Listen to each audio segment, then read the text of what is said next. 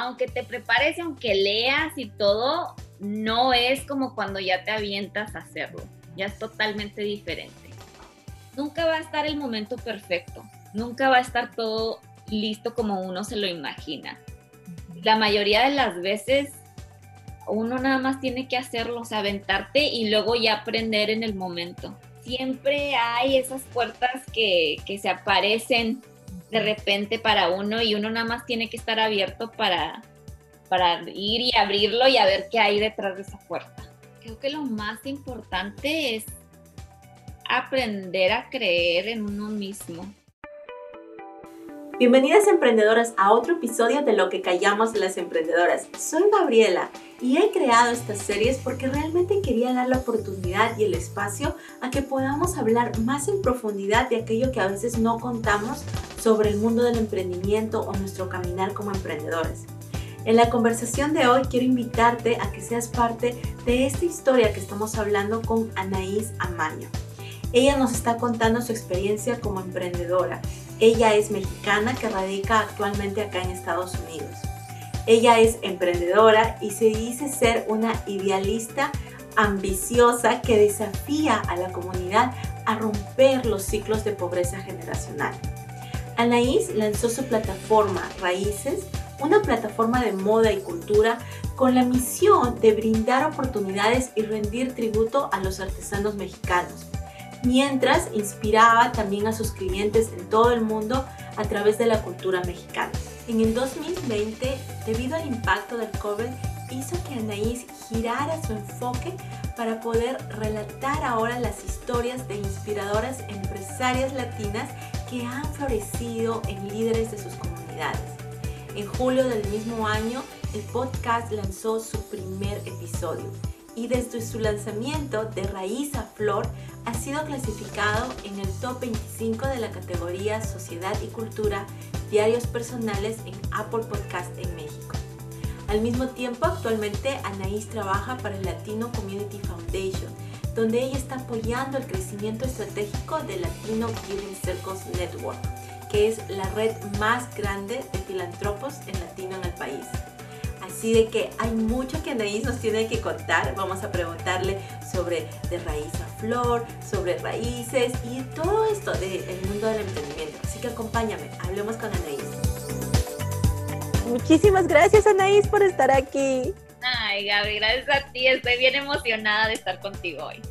Y me muero realmente para que todos conozcamos en esta conversación un poquito más de realmente cómo es que entraste al mundo del emprendimiento. ¿Qué fue lo que te inspiró? ¿Qué pasó? Cuéntanos, por favor. Fíjate que yo desde chiquita, mis padres siempre me hablaban del emprendimiento.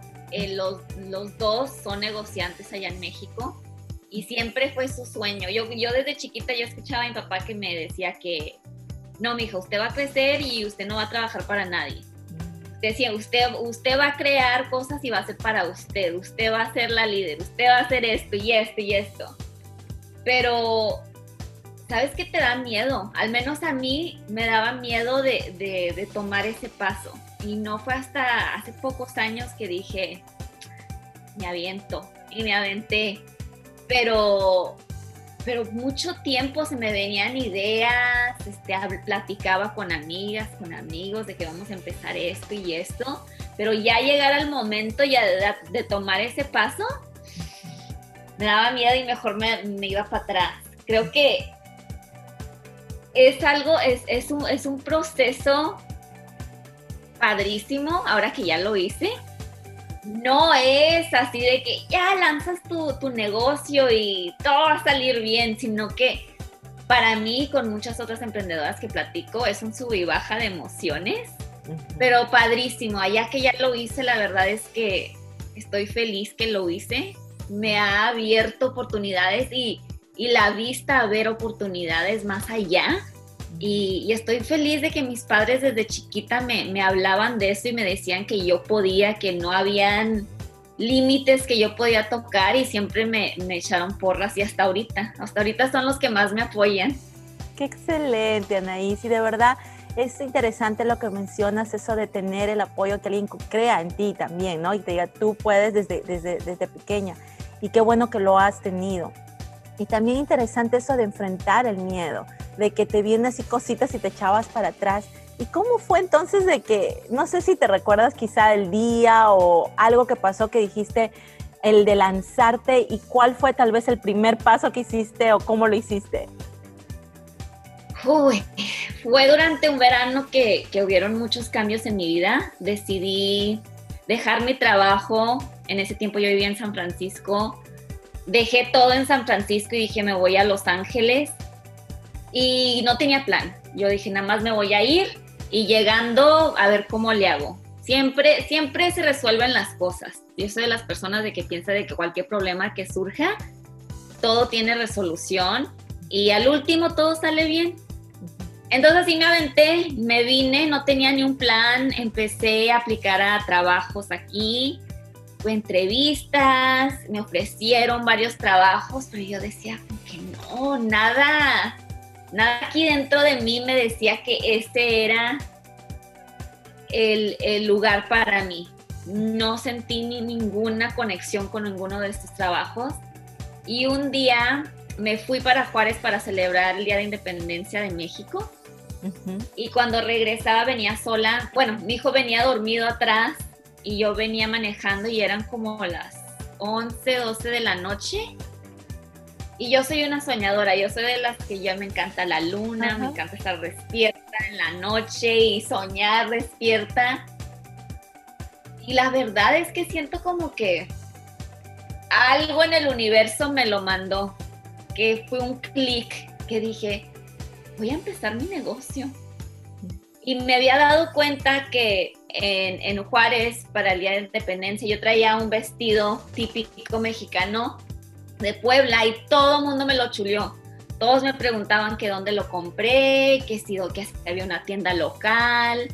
Y me quedé con eso, entonces dije, voy a empezar un negocio y va a ser para elevar la cultura mexicana, para compartir el amor que yo le tengo a mi nación y a mi cultura, porque es inmenso. La verdad es que anoche estaba platicando con mi hijo, le digo, amo a mi país, amo a mi cultura y me encanta platicar sobre las diferentes culturas en México, la diversidad, todo lo que tiene, porque México es un país tan rico. Y dije, quiero hacer esto, pero no quiero que sea un negocio nada más así de que nada más voy a vender. Quiero que tenga impacto. Así que me puse a pensar durante una semana en cómo podía también tener ese impacto social del cual estoy acostumbrada por mi trabajo. Y dije, voy a trabajar con comunidades indígenas. Y en una semana, no sabiendo absolutamente nada, porque ese vestido que yo traía puesto, yo me lo había comprado en un mercadito cuando yo fui a la Ciudad de México, pero no sabía quién lo hizo, no sabía de dónde venía, o sea, nada más sabía que era un vestido típico de Puebla. Y en una semana agarré mi boleto, le dije a mi mamá que si venía conmigo y nos arrancamos a la Ciudad de México y a preguntar. Wow. Diferentes negociantes, preguntarle que dónde agarran sus cosas. Y de ahí poquito a poquito me fui conectando hasta que llegué a las comunidades con las que ahora estoy trabajando. ¡Qué chévere! Pero es increíble eso, aparte de realmente cuando algo hace clic y se siente como que da sentido, uno lo puede visualizar. Y creo que a veces a muchas nos pasa. Y de ahí ya tomar acción. Y en este caso, esa parte que cuentas de, no es que tú tenías ya el contacto o sabías la distribución, no, sino de tener que viajar y tú mismo buscar y preguntar. Y tener ese coraje también de preguntar y hablarle a los artesanos y ver cómo contactarte, ¿cierto? Sí, y luego, porque la gente que me conoce desde niña, ya saben que yo era siempre la niña tímida, yo era la que si entraba a un cuarto, yo estaba agarrada de la pierna de mi papá escondiéndome, así que ahorita están bien sorprendidos que ahora me aviento hasta sola y me voy a unos pueblitos sola, nada más preguntando, platicando con todos, para tratar de llegar a donde quiero ir.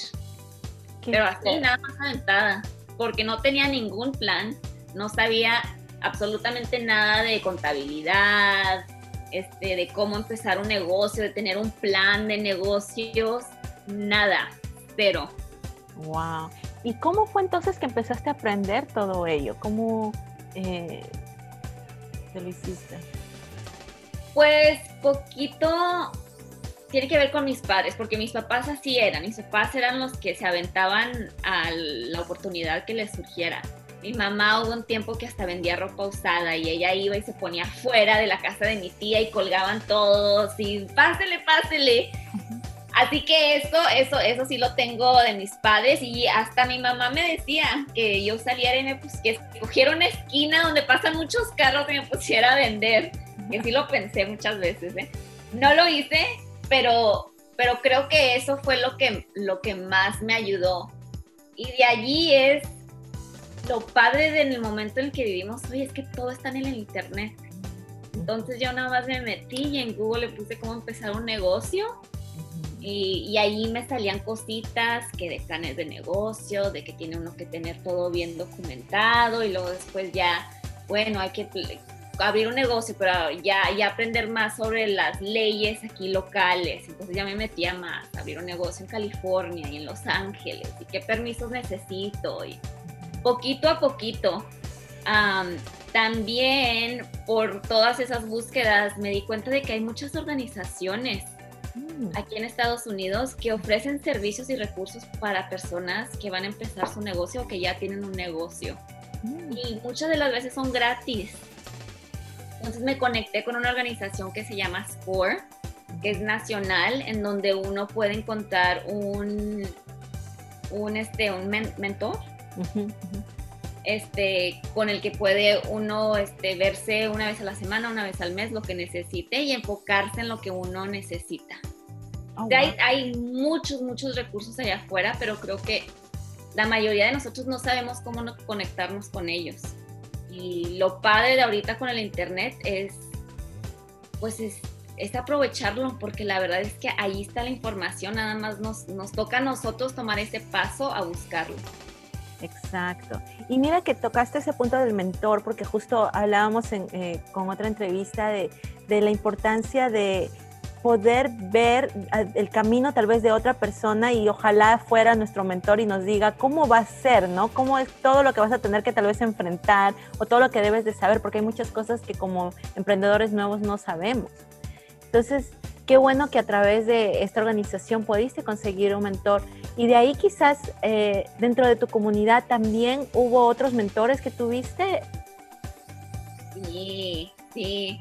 Afuera de todas estas organizaciones y mentores que se apuntan para hacer ese papel en tu vida, uno puede encontrar un mentor en todas partes. Para mí me tocó el primer evento que hice, donde fui, pues en mi mesa me dejaron ir a vender.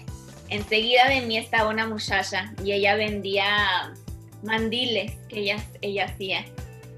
Yo la veía y cómo tenía ya todo preparado, tenía cajitas y todo para que se viera bonito. Yo fui a Walmart, me compré una mesa y nada más dije, ching, ¿qué le pongo arriba? Vine a mi casa, busqué una sábana, le puse la sábana arriba y ahí puse todas mis cosas así, nada más, no tenía nada. Y ya al verla ya veía que ya tenía ya todas, se veía tan bonita su mesa.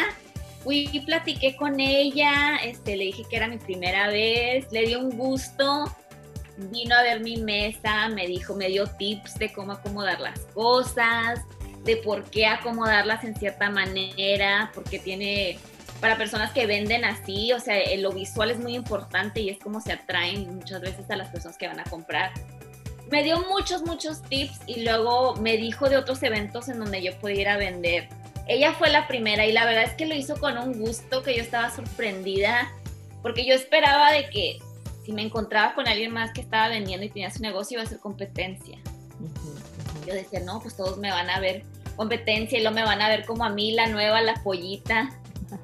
Al contrario, he conocido a muchas personas y negociantes que se han portado tan padre conmigo. Me han abierto las puertas para enseñarme todo lo que ellos saben, y sí, como que yo siento que me han agarrado de la mano, y gracias a ellos es que pues no me perdí, no me di por vencida esos primeros meses donde uno no sabe nada, porque aunque te prepares y aunque leas y todo, no es como cuando ya te avientas a hacerlo, ya es totalmente diferente. Y platicar con alguien que ya lo ha hecho, te cambia todo. Y cabe resaltar también esto que dices de que tú fuiste y entablaste una conversación y preguntarle, porque a veces muchos, bueno, yo cometo creo que ese pecado que a veces también por la timidez o los miedos no me atrevo y también por todas esas ideas que nos ponemos en la cabeza de, uy, soy la competencia, soy el pollito, ¿qué me van a ver? ¿No? Y no nos atrevemos a preguntar.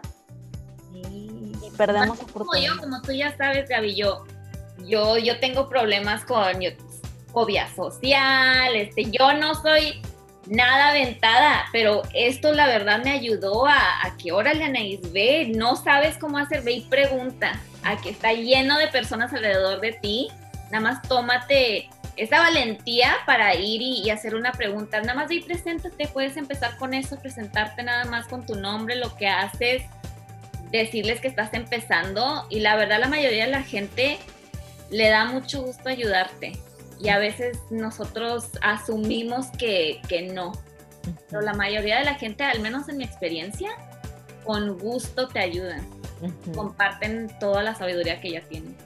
Anaís, y hablando de esto de preguntar y no tener miedo ahí de si uno no sabe, tener que buscar, en cuestión de ir ya a lo digital, porque ya tenías esto de tu emprendimiento, fuiste ya presentando tus productos a personas en diferentes oportunidades que hubo, pero en cuestión de ponerlo online, ¿cómo fue que hiciste y muchas veces dicen atreviste para poder entrar a esto de lo digital?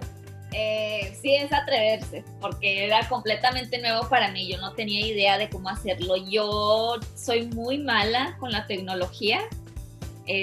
Las redes sociales, yo no sé usar Facebook, o sea, lo abrí por mi negocio, pero hasta ahorita si me meto, no hay tantos botones y fotos y siento que le voy a pisar a algo y algo va a explotar, voy a borrar todo, no sé, me da unos nervios, así que no sabía nada de cómo irme online. Así que, como te comentaba ahorita, me metí a Google, puse a buscar qué plataformas son las mejores para tener una tienda de ropa en línea. Y me salieron 2 o 3 opciones, entonces ya me metí a leer un poquito más sobre cada una. Yo necesitaba lo que iba a ser más fácil, así que me fui por eso. Y fue donde me encontré a Shopify. Shopify me salió y lo que me metí, como te digo, yo no sé ni usar Facebook, así que lo veía, dije, es muy padre, pero yo no puedo hacer esto, así que después me puse a buscar personas que me pudieran ellos crear la tienda en Shopify. Y ahí encontré una lista, en el mero Shopify te dan una lista de personas que pueden trabajar en esto y pueden hacer tu tienda en línea. Y ahí contacté a uno, trabajamos por creo que 3 o 4 meses. Me hicieron todo, les pagué, creo que fue como $1,500, que fue muchísimo para mí, que no tenía nada. Y luego el día que me la entregan, veo que un chorro de cosas están mal. No. Muchas cosas están mal, errores que la verdad me quedé muy, pues con un mal sabor de boca con esa experiencia, porque yo dije, para mí $1,500 es muchísimo, estoy empezando mi negocio y yo pensé que me iban a dar pues ya una tienda lista para poder lanzar, le metí yo tanto esfuerzo, trabajo y tenerlo así que pues tuve que meterme yo a aprender cómo arreglar los errores y por eso la verdad es que aprendí cómo tener una tienda en línea, tanto que ayer en 15 minutos un amigo me tuvo una idea de hacer una y me pidió que si se la hacía y en 15 minutos se la hice así rapidito. Wow. Pero fue así de que con mucho miedo, con muchos nervios y luego aquí pisarle y a ver si esto se mueve así y así y así.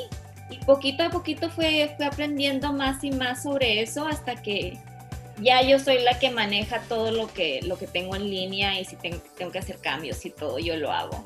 La verdad estoy muy contenta con esta plataforma de Shopify porque sí está bastante fácil para una persona como yo.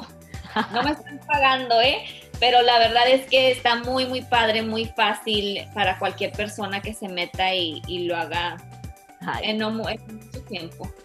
Qué chévere, no, porque sí, no tienes toda la razón de que a veces uno se mete a una plataforma y pagas a alguien, delegas algo y a las finales no es como uno quiere. Y hasta eso, ¿no? Como emprendedores que, como decimos, hacemos de todo, porque también tenemos que entender cada servicio, cada cosa que delegamos para poder liderar de forma buena o de entender qué expectativas hay o qué se espera de nosotros, ¿cierto?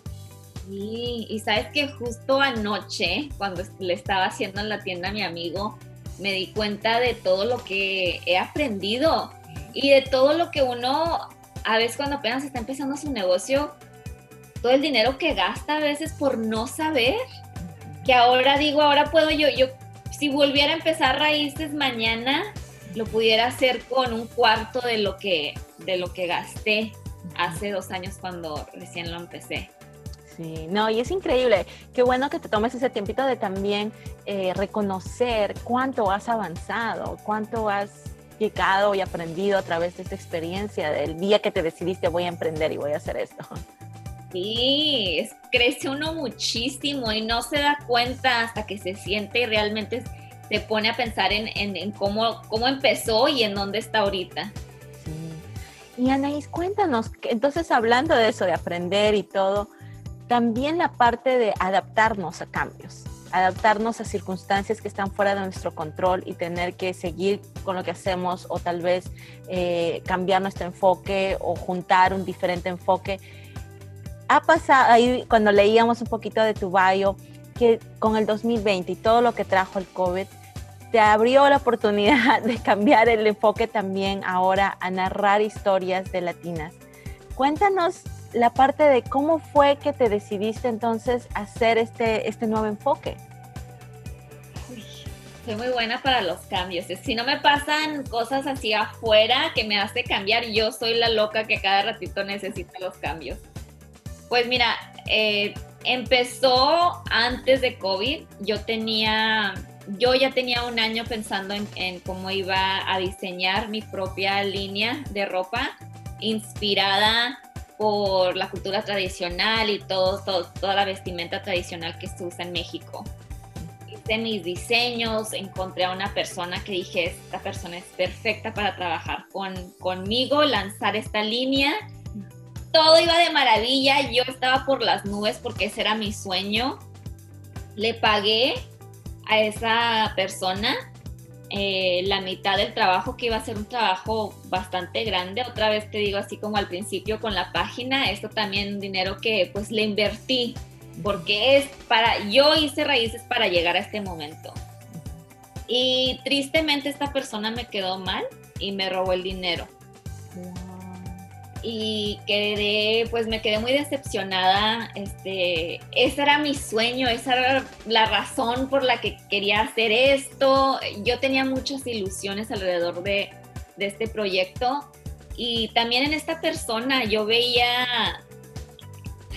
tantas oportunidades para los dos en el futuro, crecer y hacer algo completamente diferente y me afectó bastante eso. No solamente emocionalmente, pero también en la bolsa, porque le metí bastante dinero. Y luego justo en el momento que estaba pensando, a lo mejor tengo que ir a México, tengo que ir a buscar a esta persona, o siquiera para que me regrese mi dinero. Si ya el proyecto se muere, está bien. Pero mi dinero tan siquiera sucedió todo lo de COVID. Y pues ya no pude. Y aparte de eso afectó muchísimo a todos los negocios, especialmente negocios pequeños, con las ventas. Así que me sentía yo así en un momento como que, ¿qué hago? Ya no sé qué hacer, no sé. Y empecé a platicar con amigos, amigas que estaban pasando por momentos difíciles, pero aún así me decían palabras para apoyarme, para inspirarme a seguir. Y luego dije, ¿no sería padre poder platicar con ellos? O sea, yo estoy ganando tanto en las pláticas que tengo, me encantaría poder compartir eso que yo estoy aprendiendo con los demás, pero al mismo tiempo elevar las historias de estas personas, porque nosotros como latinos aquí en los Estados Unidos damos tanto a este país y tristemente no lo vemos. O sea, estamos esperando y esperando a que nos den oportunidades, que hablen de nosotros, que digan nuestra historia tal y como es, no como la cuentan otros grupos. Y dije, en vez de esperar a que alguien más cuente nuestra historia, lo voy a hacer yo. Y el universo me lo puso, que justo me puso una persona increíble que se llama Julio, que resultó ser productor de podcast. Y él fue el que me dijo, ¿sabes qué, Anaís? Hay que hacerlo. Ya, aviéntate. Y me daba miedo, como ya tú sabes, Gaby, yo tocó todo lo que hablar en público, todo eso me ponía muy nerviosa, pero él me echaba porras y todos los días me decía que lo hiciera, hasta que al fin me aventé y nos ha ido muy bien. Estoy tan feliz que lo hice, he aprendido tanto, te pude conocer a ti por este podcast, y la verdad es que me ha abierto las puertas a otras oportunidades que jamás me hubiera imaginado. Ay, sí, es increíble, de verdad. Es eso también de estar uno abierto a decir sí a las oportunidades, ¿no? Y estar preparados. Y eso es lo que me ha enseñado este año, de que ha sido un año, sí, muy difícil, pero ¿sabes qué? Siempre hay esas puertas que se aparecen de repente para uno, y uno nada más tiene que estar abierto para ir y abrirlo y a ver qué hay detrás de esa puerta. Sí. Y en toda esta experiencia de dejar de decir sí a estas puertas que se nos abren, y toda tu experiencia, bueno, de emprendimiento y de ahora lo nuevo que estás haciendo, si miras para atrás, ¿qué es lo que realmente le consideras que ha sido muy útil, que ayude? Así, si alguien nos está escuchando, también pueda pensar en ello cuando venga el momento. Creo que lo más importante es aprender a creer en uno mismo, que todos podemos lograr lo que sea, lo que queramos. La verdad, yo creo que cada persona tiene esa capacidad de hacer lo que sea, de que lo único que nos toma es nosotros creer en nosotros y tomar esos pasitos para llegar a donde queremos ir. Estamos rodeados de oportunidades. Cada persona alrededor de nosotros nos puede ayudar de una manera u otra. No hay nadie en nuestra vida que no nos esté dando algo. Todas las personas alrededor de nosotros, o sea, nosotros somos la suma de todas las personas alrededor de nosotras. Así que es nada más creer en nosotros mismos y enfocarnos, y luego ya ver cuáles son los pasitos que debemos de tomar, porque sí, yo creo que todos nosotros no tenemos límite de lo que podemos hacer. Nosotros somos los que nos limitamos. Tienes razón, porque realmente a veces somos, como dicen, nuestro peor enemigo. No hay peor enemigo que uno mismo. Uno mismo. Sí. Y si tuvieras que empezar de nuevo, ¿qué harías diferente? Sabes que un amigo al principio me decía que no me enfocara mucho en hacer las cosas bonitas, que nada más las hiciera, y eso siempre se me quedó, porque sí me enfoqué mucho en que me saliera. Yo soy una perfeccionista y me gusta que las cosas estén así de cierta manera, y si no están así, entonces no, me quedo estancada. Y hubo muchos momentos en donde siento que gasté más dinero, gasté mucho tiempo. Pude aprovechar más el momento si no me hubiera enfocado en tener las cosas todas listas. Nunca va a estar el momento perfecto. Nunca va a estar todo listo como uno se lo imagina. La mayoría de las veces uno nada más tiene que hacerlo, o sea, aventarte y luego ya aprender en el momento. Pero si lo hubiera hecho así, no hubiera aprendido todo lo que he aprendido, así que creo que regresaría y lo haría igual para estar en este momento ahorita. Ay, qué chévere. No, y sí tienes razón, eso también me pasa del perfeccionismo, y a las finales es paralizador. Sí. Y eso es mejor hacerlo y aprender en el camino, y quizás hacerlo mejor después. Sí, y luego también darse cuenta que no todos, a veces nos hacemos el cuento de que nosotros somos los únicos que no sabemos lo que está haciendo, y vemos otras personas y nos imaginamos como que no, Gaby sí sabe todo. Yo la veo tan segura, ella sí sabe todo, yo soy la que no sé nada. Y no, la mayoría de nosotros no sabemos y vamos aprendiendo en el camino. No, y eso me ha pasado, de poner a las personas en un pedestal, y a veces admiramos lo que otros tienen y no vemos lo que nosotros tenemos. Y justo ahí, mira que las personas que nos oyen no saben, pero nosotros pusimos un taller en cuestión de superpoderes, así que aprovechemos esto y hablemos un poco de este superpoder que te ha ayudado a enfrentar desafíos, momentos difíciles, ese poder interno que tú llevas, Anaís. Hay muchos, pero si de ahí ahorita se te viene en mente 1, 2, ¿cuáles serían y por qué? Yo digo que es lo aventada, que es